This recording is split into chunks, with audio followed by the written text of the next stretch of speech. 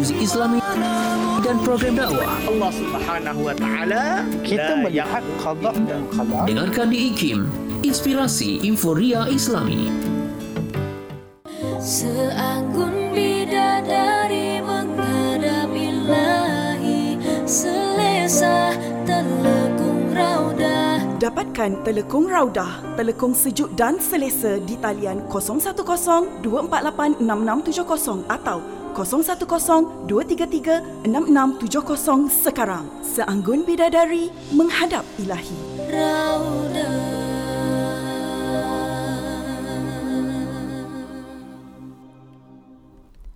Bismillah, alhamdulillah, wassalatu wassalamu ala rasulillah. Alhamdulillah masih bersama Destinasi IKIM pada waktu ini untuk rancangan Islam Agamaku, dan alhamdulillah masih bersama untuk waktu ini Al-Fadhil Ustaz Muhammad Suhaimi Abdul Aziz, pengerusi Perkim Cawangan Datuk Keramat, dan bersama para pendengar boleh tonton di FB Live IKIM FM, di YouTube IKIM Media, dan soalan pertanyaan boleh hantarkan melalui WhatsApp konti 0112900400.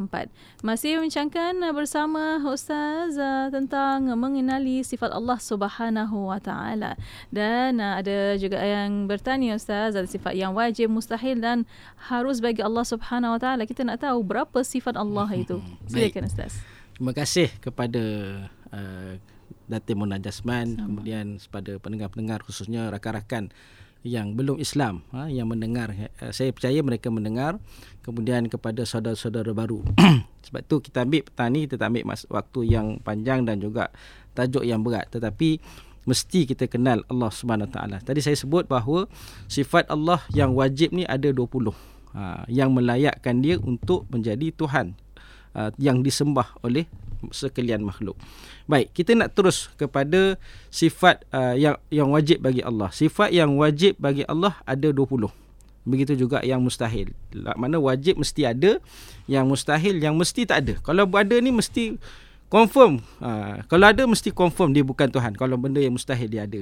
Baik, jadi yang pertama sekali untuk makluman semua, bagi orang Islam dia dah biasa dah tahu, alah ni ustaz senang sangat ni, tapi tak apalah, kita bagi pada saudara baru yang mendengar.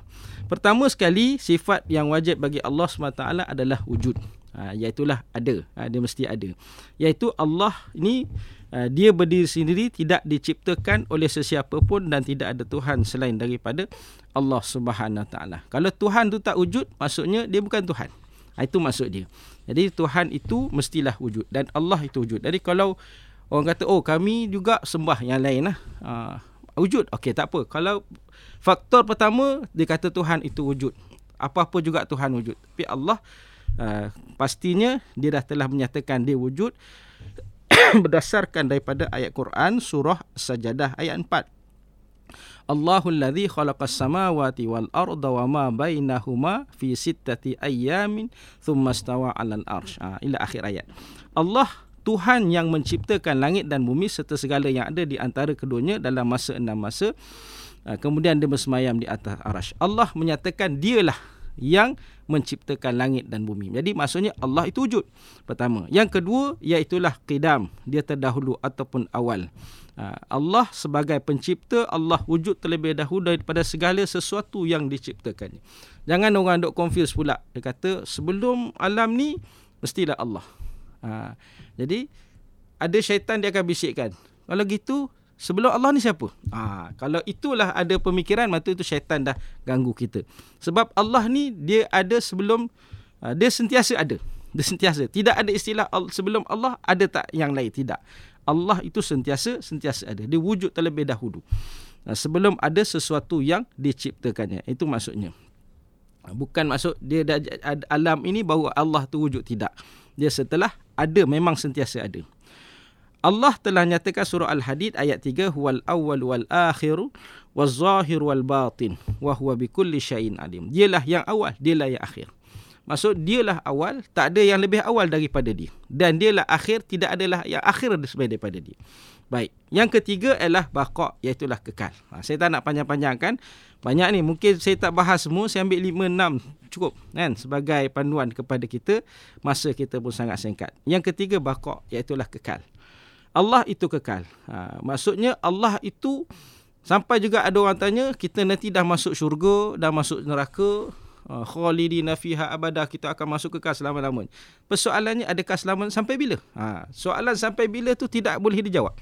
Dan tak perlu dijawab, tak perlu dilayan. Kerana itulah kehidupan kita, bukan bermaksud lepas tu kita akan binasa, kemudian Allah tu macam mana pula?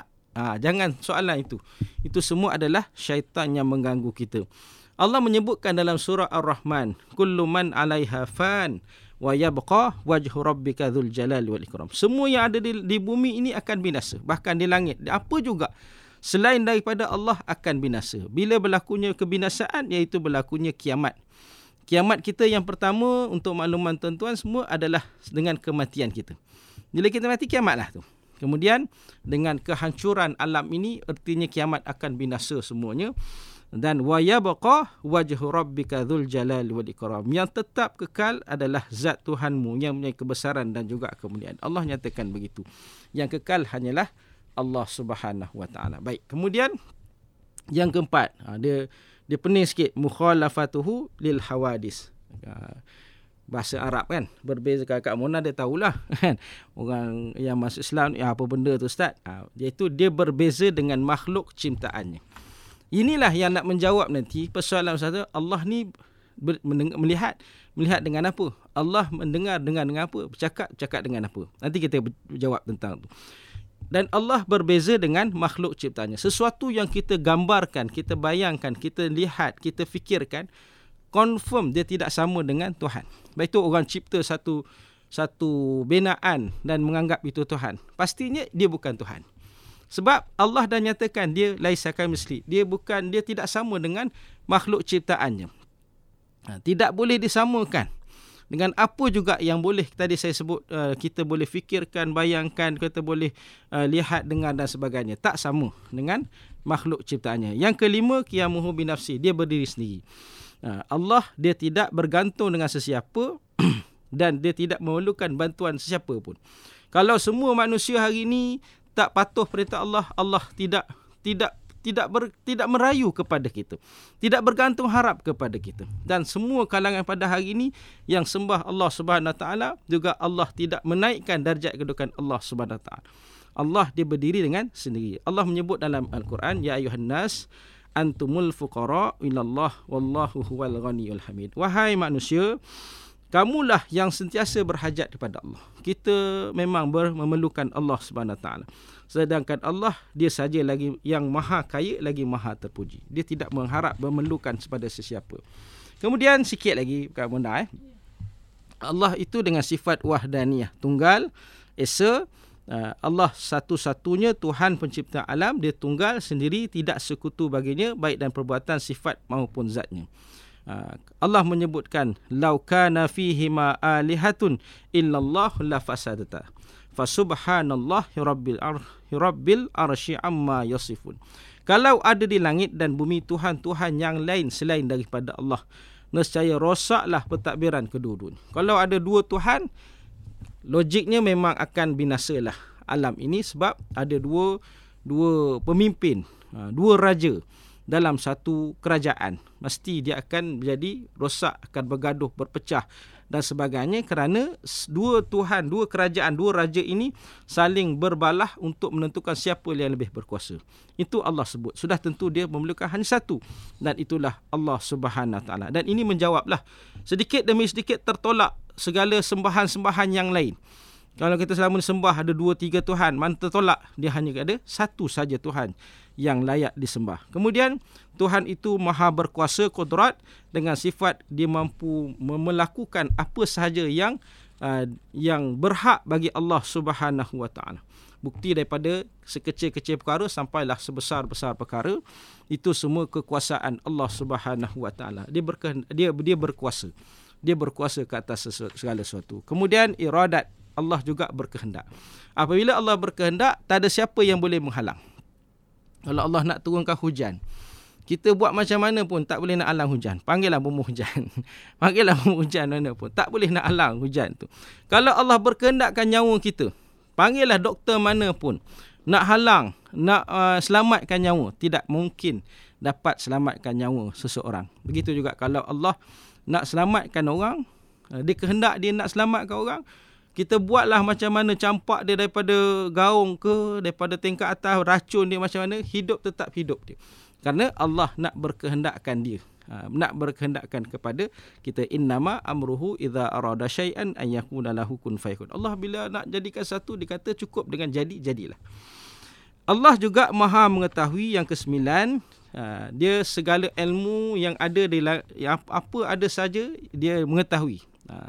Sama ada yang diketahui oleh kita ataupun tidak diketahui, Allah Maha mengetahui. Ilmu kita sangat terhad.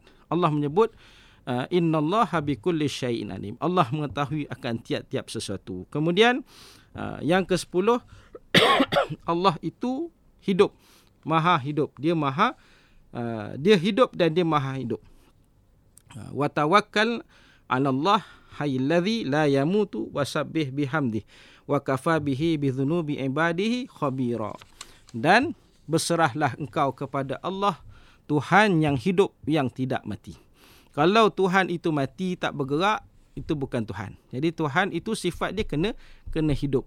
Baik, 11, Allah mendengar pendengaran. Ini soalan, orang kata macam mana Allah mendengar? Allah tadi kita sebut Allah dia tak sama dengan makhluk. Jadi pendengaran Allah mendengar, dia tak guna telinga macam kita.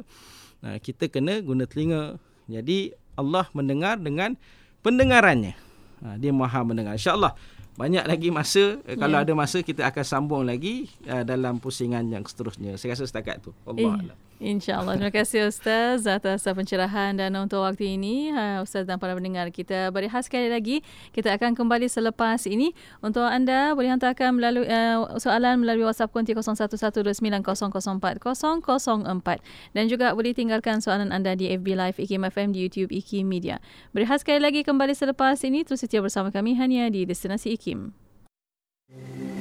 1 jam setiap hari membangun motivasi diri. Dengarkan alunan ayat suci Al-Quran, zikir serta selawat yang menenangkan dan seruan azan dalam Renungan Hikmah setiap hari 7 hingga 8 malam di IKIM, Inspirasi Inforia Islami.